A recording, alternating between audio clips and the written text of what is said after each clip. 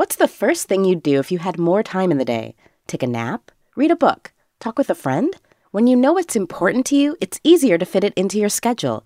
Therapy can help you figure that out. BetterHelp offers affordable online therapy that comes to you. Start the process in minutes and switch therapists anytime.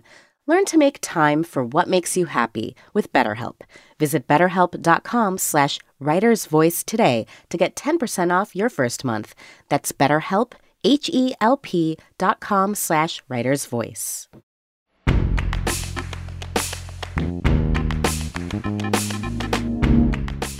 This is The Writer's Voice, new fiction from The New Yorker.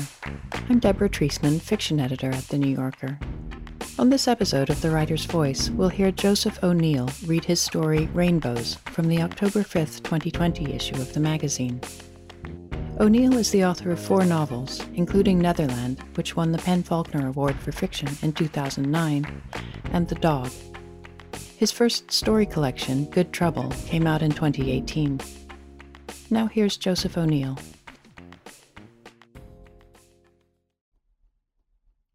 Rainbows. I came to this country from Ireland at the age of 23, unaware of the existence of mentors. I'm certain that I had never heard the word mentee. The words in Ireland were not exactly the same as the words in America. When a classmate told me that she was going to meet her mentor, I had to ask her to explain. In America, she informed me, there was a social practice in which an older, experienced person donated time and knowledge to a younger, relatively foolish person in order to help the latter better understand the world's perils and pathways. I was filled with a suspicion that bordered on disbelief. I probably said, go away. Ireland has changed, everyone tells me, and maybe this sort of suspiciousness is no longer current. I doubt it, however. I audited an undergraduate class in anthropology. I needed a break from the dreariness and difficulty of my master's degree, which was in applied analytics. The class was titled Animals and People, the Pet, the Pest, the Hunting Asset, Livestock, the Endangered Animal. We investigated the social and ideological aspects of these phenomena. I found it interesting. I may not have been an anthropologist, but I did own a kitten. The professor whose class this was, Paula Visentin, became my mentor. Let me say that Paula was my elder by almost 20 years, but was cool in a way that made professors closer to me in age seem gauche and youthless. Her style was important to me. She was thin, of course. She wore her brown hair in a slightly scruffy shoulder-length cut with bangs, and she casually wore clothes by Martin Margiela, including a deconstructed grey wool jacket that I thought about for years with a feeling of bitter loss. Margiela, a recluse of great mystique, was rumoured to be Paula's personal friend, and that was about the coolest thing possible. Mystique was important to me at that time, and some nationalities had more mystique than others. Paula was Italian from Trieste, a city, she once suggested to me, that still belonged to an invisible Austria-Hungary. She was left-wing to a degree that seemed almost unlawful. She emanated a worldliness in which significant intellectual and sexual powers converged. She spoke with a strong and beautiful Italian accent. She was unafraid. Our relationship began when I asked if it would be okay for me, a mere auditor, to see her during office hours, another new concept. She agreed on the condition that we meet at a coffee shop on West 141st Street. This was near her apartment, the precise location of which it was somehow understood would be never mine to know. Of course, I found out. We met about 6 times over the course of 2 years, always at my instigation, always at the same coffee shop. We sat at a particular table in the smoking section. I was honoured that she made time to see me, and I speculated that the honour had to do with a shared European identity. Paula seemed to be well disposed toward Ireland, a country, she once told me, that was incomparably supplied with rainbows. Exactly what we discussed, I no longer recall, but I have a surviving sense of the excitement I felt when travelling to those meetings from Brooklyn. Many quandaries and crossroads characterized my life in those days, and I took pleasure in telling Paula about them. There was a lot to talk about, it seemed to me. I had not yet found a career, or love, or a home, or money. Simply to think about the foregoing, all of it, even the departure from Ireland, for some reason fills me with shame. The meeting that I think about was our last one. Paula was already at the coffee shop when I arrived. She immediately asked, "What has happened?" With tears in my eyes, I outlined the events of the night before. Certain details were too embarrassing and awful to relate, especially the details of how I'd come to find myself in the situation that produced what had happened, details that made me furious, not only at my personal weakness, but also at my naive and counterproductive upbringing in rural County Limerick. Paula wasn't one to offer solutions. Her conversational practice was austere and consistent. She listened, she asked specific questions, and she took seriously what one had to say. When she lit a cigarette, it usually meant that she was about to offer her thoughts. These were always brief. She seemed to have disdain for her own opinions. More than once she cast doubt on the very idea of wisdom, which made her seem wiser than ever. Therefore I put my question to her with no real expectation of receiving an answer. "Should I report him?" I asked. "Report?" "Yes," I said. "To the authorities." "The authorities?" I had the impression that a private joke was passing through her thoughts. "I have a better idea, Claudia," she said, stubbing out her cigarette. "Now listen to me very carefully." She looked squarely into my eyes. "Are you listening?" I nodded. She had never been so definite. She said, "Get over it." My kitten grew into a cat, turned into an old lady, died. The obstetrician lifted a red-blue creature from behind a blue paper curtain, and flash, the creature, Aoife, turned 18. This last milestone was reached in the final semester of her senior year, in January. One Monday evening in February, my husband Ian became aware that our daughter was involved in a prolonged phone drama in her bedroom. He knocked on her door and went in. Aoife, who had been crying, told him that a boy at her school was harassing her. "Harassing as in doing what?" Ian asked. Aoife told him, harassing as in direct messaging her on Instagram after she'd told him more than once to stop, harassing as in following her around at school all day and making her dread going anywhere. "Following you around?" Ian asked. "Why?" "Dad, he's obsessed," Aoife said. Ian asked Aoife if she wanted to call the parents of this boy, James. Aoife told him that she did not want him to do that. "I'll take care of it," Aoife said. "Okay," Ian said. I was in Columbus working when Ian reported this conversation. I told him, "I don't know any James. Keep an eye on her. I'll handle it tomorrow." By the time I landed in New York, early on Tuesday evening, there had been further developments. In the taxi home, I called Ian and learnt that our daughter had not gone to school that day. She had contacted the school to explain her absence and stated that she felt fearful about going in so long as James Wang was there. "James is James Wang?" I said. The school had asked Aoife if she wished to file a complaint. I said, A complaint? What kind of complaint? There's a complaints procedure, apparently, Ian said. There are regulations.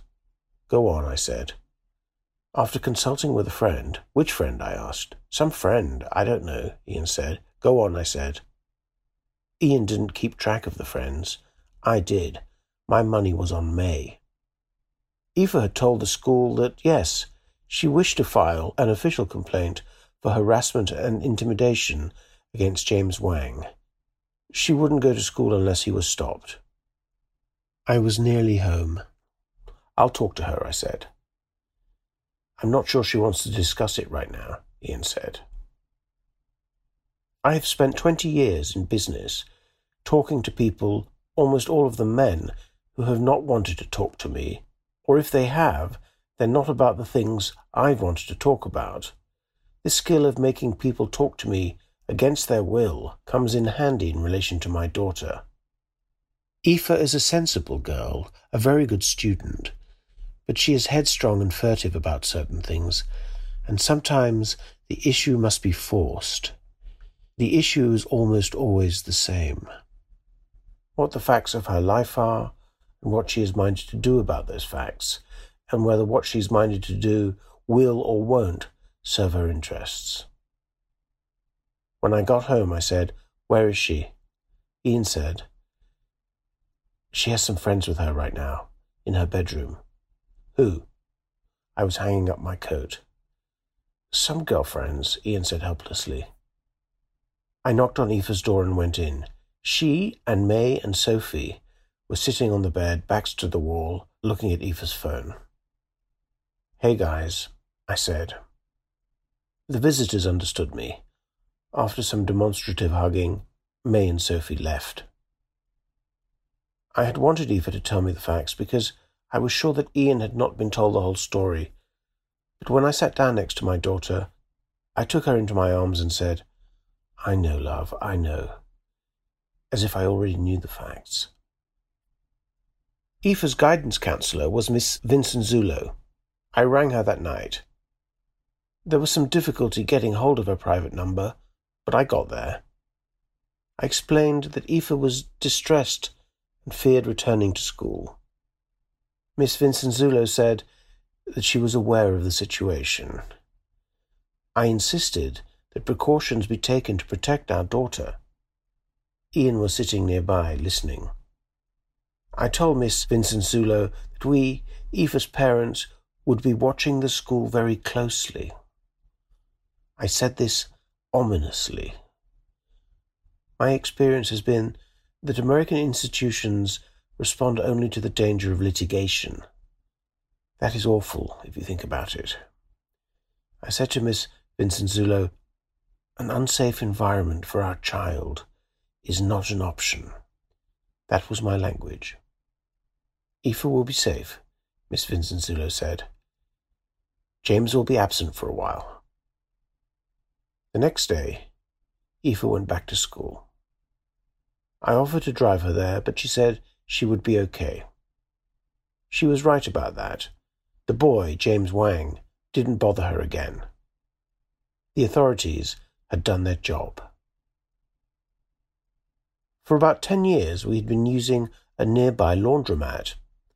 Their full-service wash was efficient, and for a small extra charge, they would deliver clean folded clothes to your home. If you were a regular customer, like our family, they'd stick a tag on your bag that said VIP. The business was operated by a family from somewhere in the interior of China. I can't remember the place they once told me. The husband was a cheerful simpleton who barked at customers in very basic English and played practical jokes with the laundry bags. The wife was obviously a lot smarter and spoke much better English. It seemed incredible that she was married to the husband, but needs must, I suppose. Even though I never asked them their names, I came to know the family well enough. They lived in an old tenement building just a block from ours. They employed various friends and relations, most intriguingly a teenage girl. She had been farmed out to the couple I suspected, as used to be common in Ireland, who gradually transitioned into a good-looking, mannish young person. If this had caused any major problems, I didn't see it. These people had other things to worry about. The couple had one child, a son. I met him when he was 5 or 6 years old. He'd sit under a table among laundry bags, absorbed by a gaming console. You'd see him there at all hours. His father told me that the boy was number 1 in his class at math. That seemed unlikely, given that he always appeared to be in the laundromat playing video games. But time proved the father right. A few years later, he proudly informed me that his son was the only student in his year to test into a specialized high school. I was thrilled. I had watched the lad grow up. I had seen him working the begloomed washing machines on sunny afternoons, and after he turned 12, making weekend deliveries. How many times had I buzzed him up to our floor? 100? 200? I had seen his parents working night and day for their boy. The laundromat stayed open from 7 in the morning until 10 at night, every day of the year save New Year's Day. What a triumph for the family. One Sunday, I stopped by the laundromat. A bag of whites we'd dropped off 2 weeks earlier hadn't been delivered. I wanted to check up on it. The laundromat presented a familiar and reassuring drama, with a double stroller occupied by a pair of oversized children, some harassed moms, a dishevelled man, and 2 hipsters. In the dimness at the back, behind a table piled high with bags, the mother and the trans or non-binary young person were going through a basket heaped with clean brights. I surveyed the bags stacked up against the wall. When I didn't see mine, I asked the mother, "The purple one?" She whispered something to the young person whose shortish, black and purple hair had been fixed into cute little tufts. This person went into the storage room and brought out my sack. The tag on it said, VIP $30. When I got out my wallet, the mother made a gesture of refusal. No money, she said. I was insistent, however. This was the first time that they'd failed to deliver as promised. That was hardly a reason not to pay. The mother said, "No money. You don't come back here again. Finished." She stood with her hands clenched at her sides. I didn't understand. I looked to the young person for guidance, but the person was examining me as if I were the curious specimen. "Your family bad to my son," the mother said. "Please get out now." "Your son?" I said. What was she talking about? "You know my son, James," the mother said. "James?" I said. And to my horror, I understood. Unconsciously, I had slung my bag over my shoulder. Now it was too heavy. I put it down. I said, "I didn't know. I had no idea. I'm so sorry." I wished I knew her name. Then I realized that I did know her name. "Mrs. Wang," I said. "I didn't know." "I tell the school, this big year for college. Grades important. James study hard. I tell the school James 16, junior. Doesn't know girls. Not one kiss. The school not listen. Suspend him." More aggressively, Mrs. Wang went on, "Your daughter senior. 18 years old. Grades done. College application done. Everything easy." I tried to reply, but she kept going. James's grades had crashed. He was shunned by his friends. He didn't want to go back to school. They took him to a doctor, and the doctor said he was suicidal. "What we do now?" she said to me. "You tell me what we do now." Her husband peeked out from behind the screen at the very back, then hid again. "I'm very sorry, Mrs. Wang," I said. The mother smiled bitterly. Easy to say. These things have a limit. The mother had every right to be upset, but I was not going to be forced into a conversation of this kind. James will be fine, I said. You'll see. I hoisted my bag over my shoulder like Santa. Your family finished here, Mrs. Wang said. I protect James. The bag was heavier than ever. After a short block, the muscles in my hands and fingers burned. I put the bag down and called Aoife. I could tell from her voice that she'd been sleeping. It's noon, I said. Up, please. She muttered something. Listen to me, I said. Why didn't you say it was the boy from the laundromat who was bothering you? I did tell you, she lied. You told us it was James Wang. Why didn't you say who he was? I thought you knew, she said. Anyway, why does it matter? I said, we could have sorted this out with his parents. We didn't need to bring the school into it. We could have handled it family to family. Aoife said nothing. What happened to him exactly? Was he suspended? Aoife? Hello? What? She said angrily. How long was he suspended for? I don't know. Well, estimate. I was raging. There were so many things I had to stop myself from saying to her. I don't know, Mom, she shouted. Maybe 2 weeks. Mom, he's a creep. He kept following me around. Not just at the school, around here too. Ask May. Tell me exactly what he did, I said. My daughter told me that James had been stalking her. He would hang around the subway station until she appeared and then get on the train with her, sometimes in the same car. He'd walk behind her on the way home, always keeping her in his sights, never overtaking her. He started to show up wherever she went at school, the hallways, the food truck where she bought lunch. He was always there, hanging around, staring at her. Aoife told him repeatedly to leave her alone, but he didn't comply. He messaged her on Instagram, and after she blocked him, he messaged her again, from a friend's account. How many messages? I said. I don't know, Mom. 2. What did they say? Just dumb stuff. You're pretty. She had raised her voice again. This is someone who comes into my home, Mom. One time she told me she had instructed James through the intercom to leave the washing in the lobby. When she went down to collect it, he was still there waiting for her. According to Aoife, he had a very weird, threatening look in his eye.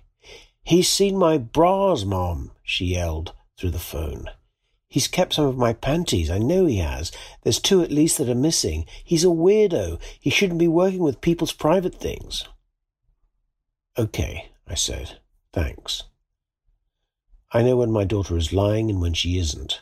The missing panties detail was absurd, but the rest of it added up. It didn't add up to much, to my mind, because James was a child. He had feelings that he couldn't understand or manage. The important thing was that I was informed. Information enables action. Right there on the sidewalk, I called Miss Vincenzulo. It was a Sunday, but it couldn't wait. That is my core skill, I believe, making phone calls promptly and persistently. It is a surprisingly rare skill. I left a message. I wasn't optimistic about hearing back. But Miss Vincenzulo did ring back right away. It took me by surprise. I hesitated to accept the call. The action I'd had in mind was to advocate on behalf of James and to ask if the complaint could be struck from his record. But I knew how American organizations worked. It was a dark wood of decision trees. Either Aoife had a well-founded grievance, or she hadn't. Either she would have to retract her complaint, or the school would have to retract its decision. The school would not retract, and neither, I knew, would my daughter, nor would I advise her to. To admit to second thoughts would be to invite trouble. Everything was a mess. Everything was wrong. I didn't answer Miss Vincent Zulu. The laundry bag hadn't grown any lighter. I had 2 blocks to go. Men and women were striding past me. Cars and trucks were hurtling down the avenue. I struggled onward. In Ireland, if I needed a lift, I had had only to raise a hand at the side of the lane, and someone, usually a stranger, almost always a man, would stop and bring me closer to my destination. When I got home, Aoife was ensconced in her bedroom.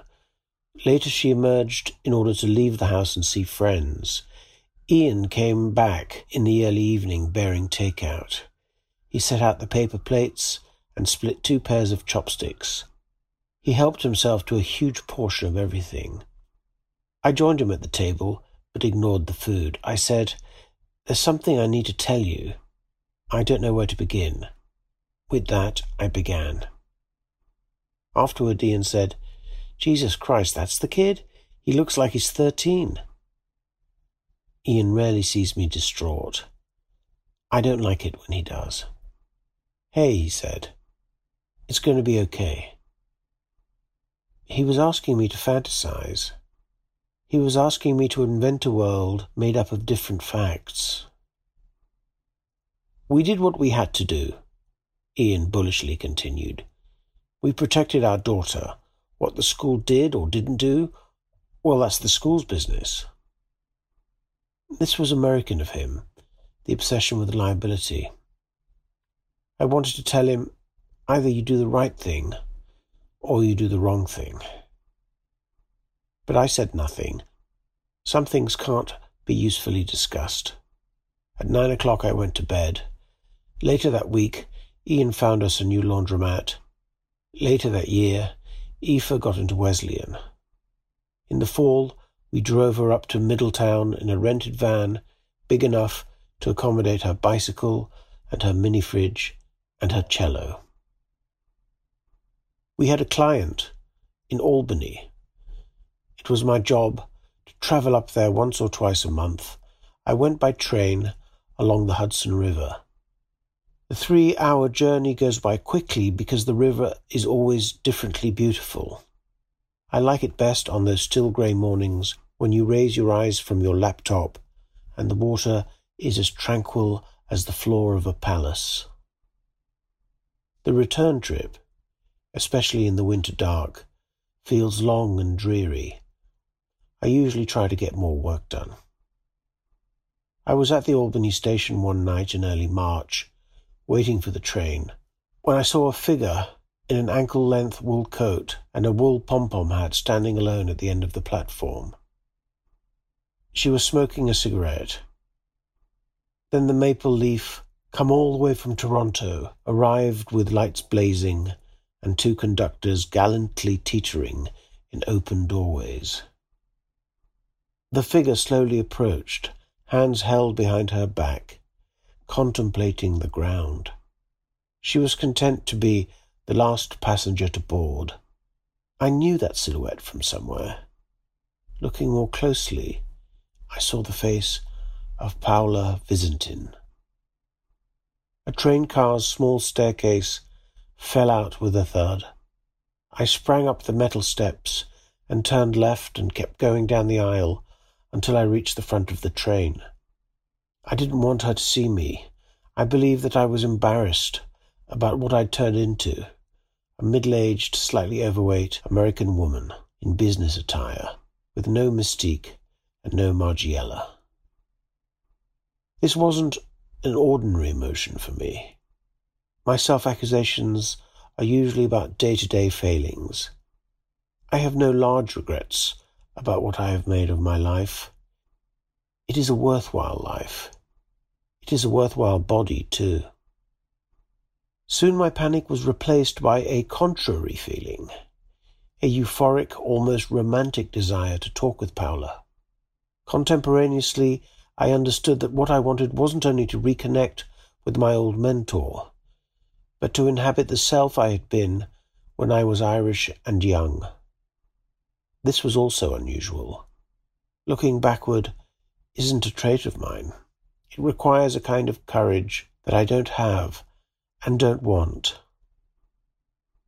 Hastily I googled Paula and learnt that she had left Columbia, currently taught at SUNY Albany, and had published a book titled The Urbane, 2007. Then I got to my feet and walked along the aisle, scanning the passengers to my left and right. They had come from mythic upstate places, Syracuse, Rome, Utica, and yet here they sat like ordinary 21st century mortals, watching movies or trying to sleep. I reached the cafe car. Paula sat alone at a table, reading a book in French. Her free hand held a bottle of beer. I continued to the bar, got a drink, and came back. "May I sit here?" I said. Paula glanced upward and said, "Of course." Her hair was darker than ever, but finer and cut a little shorter. Silver roots gleamed at the parting. She wore a black cashmere sweater and a bracelet made of large gold links. Her face had the wrinkles of a long-term smoker. She was thin, thin. She hadn't recognized me. I stirred my double Bloody Mary with self-confidence. I said joyfully, "Paula, it's me, Claudia." Paula looked up from her book. She removed her reading glasses. She was having difficulty placing me. "Ah, yes, Claudia." "How are you, Paula?" With a wry motion of the eyes and mouth, she signalled that everything was as well as could be expected. She said, "So how has your life turned out?" I laughed. It was a thrilling question from a thrilling questioner. To answer Paula, to hear myself narrate how things had gone for me, made my life seem coherent and adventurous. The scene felt charmed. Our conversation on a speeding and brilliant Amtrak train was linked, as distant events are linked in a folk tale, to those long-ago conversations on 141st Street. Somewhere south of Rhinecliff, I offered to buy the drinks. Paula pointed at the remnants of my Bloody Mary and said, "I'll have one of those." I was proud. I had influenced her. When I returned from the bar, two men at the neighbouring table laughed coarsely. Paula and I glanced at them, big, over-loud, beer-drinking, sprawling white guys in their 50s, then looked away.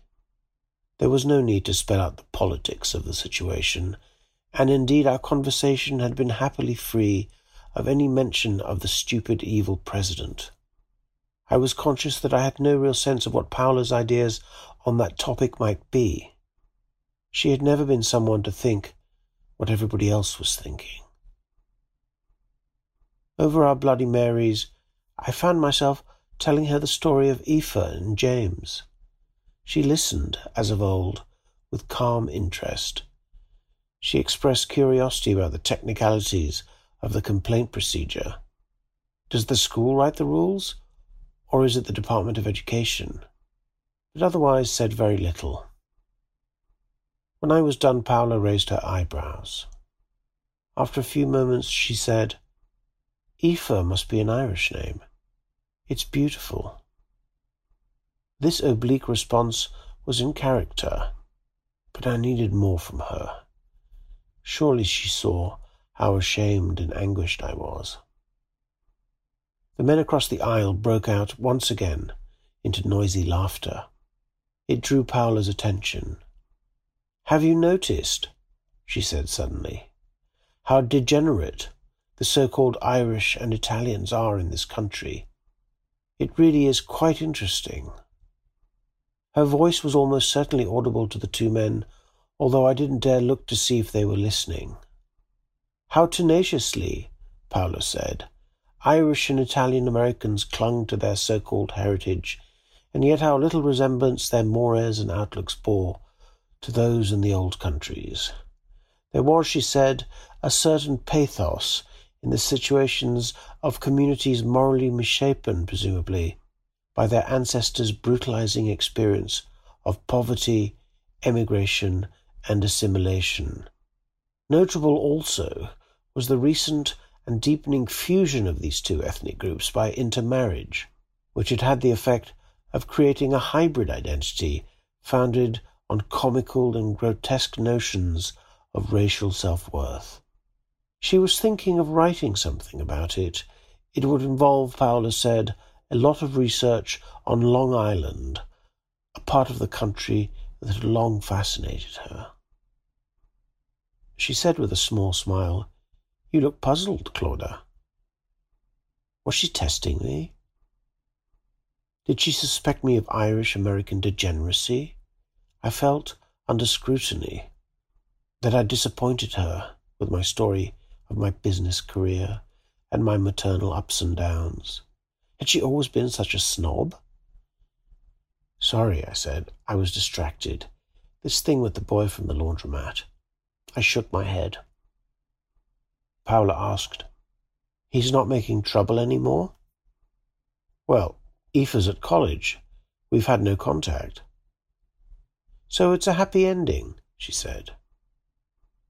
Was she being ironic? Was she bored? "It isn't Aoife I'm worried about," I said. "It's James. He's got a suspension on his record for sexual harassment of all things." Paula rattled the ice cubes in her plastic glass. "He will be fine. He will survive. People survive, Claudia." She drained what was left of her drink. Her hand had drifted to her book. She was condescending to me, and the encounter now felt fully anachronistic. I wasn't that girl from Newcastle West, and Paula was no longer the cool professor who jingled keys to an enigmatic adult world. My former self would have wanted to know what she was thinking, about me, about everything, would have wanted to assure her that I wasn't in the habit of ambushing near strangers with autobiographical monologues. But I felt sorry for her, this childless, too thin woman in her 60s who couldn't quit smoking and was still interested in her air of mystery. I finished my drink and smiled. Quite amiably, I said, "It was very nice to see you, Paula." "Goodbye, Claudia," Paula said, just as amiably. Giving nothing away, she smiled once again.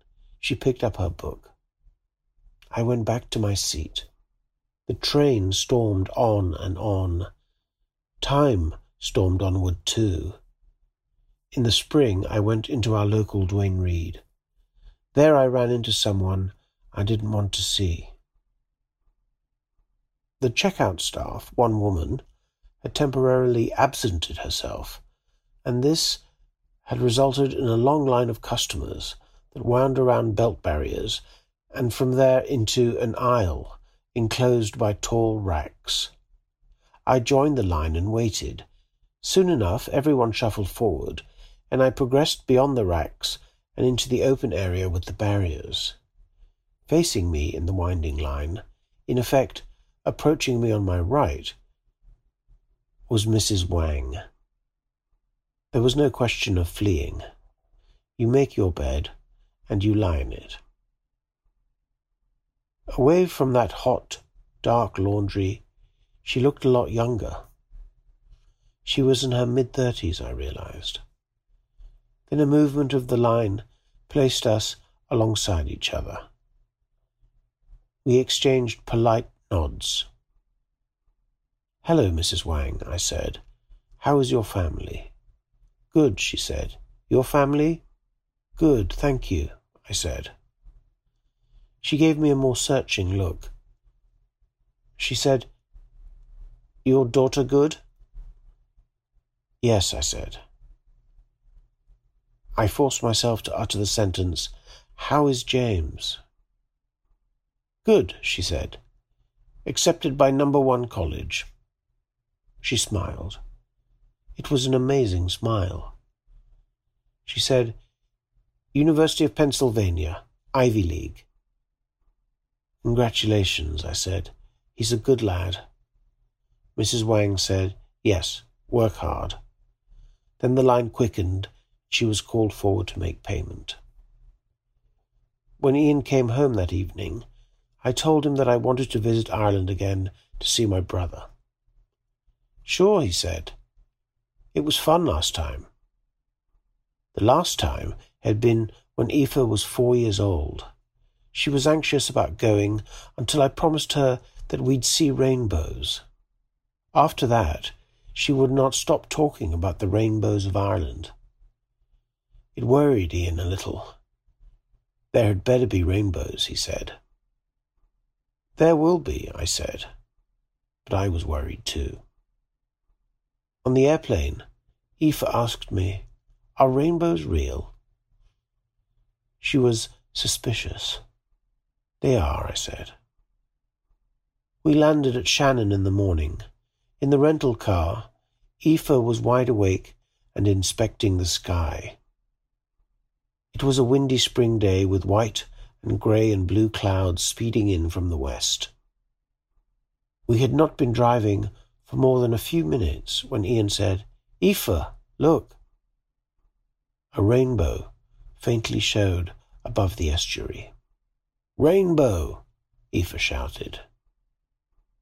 We drove from County Clare into Limerick, then back out toward Newcastle West. There were so many rainbows that we stopped looking for them before we reached Adair.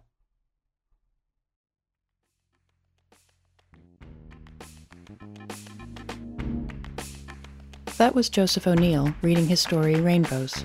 He's been publishing fiction in The New Yorker since 2014. You can hear more New Yorker fiction read by the authors on NewYorker.com and on the New Yorker apps available from the App Store or from Google Play. On the New Yorker Fiction Podcast, we invite writers to choose stories from the magazine's archives to read and discuss. This month, David Gilbert reads 3 Days by Samantha Hunt. You can subscribe to that and other New Yorker podcasts by searching for The New Yorker in your podcast app. Tell us what you thought of this podcast by rating and reviewing The Writer's Voice in Apple Podcasts. Our theme music is by Jordan Batiste and Ross Michaels of North American Plastics. The Writer's Voice is produced by Michelle Moses. I'm Deborah Treisman. Thanks for listening.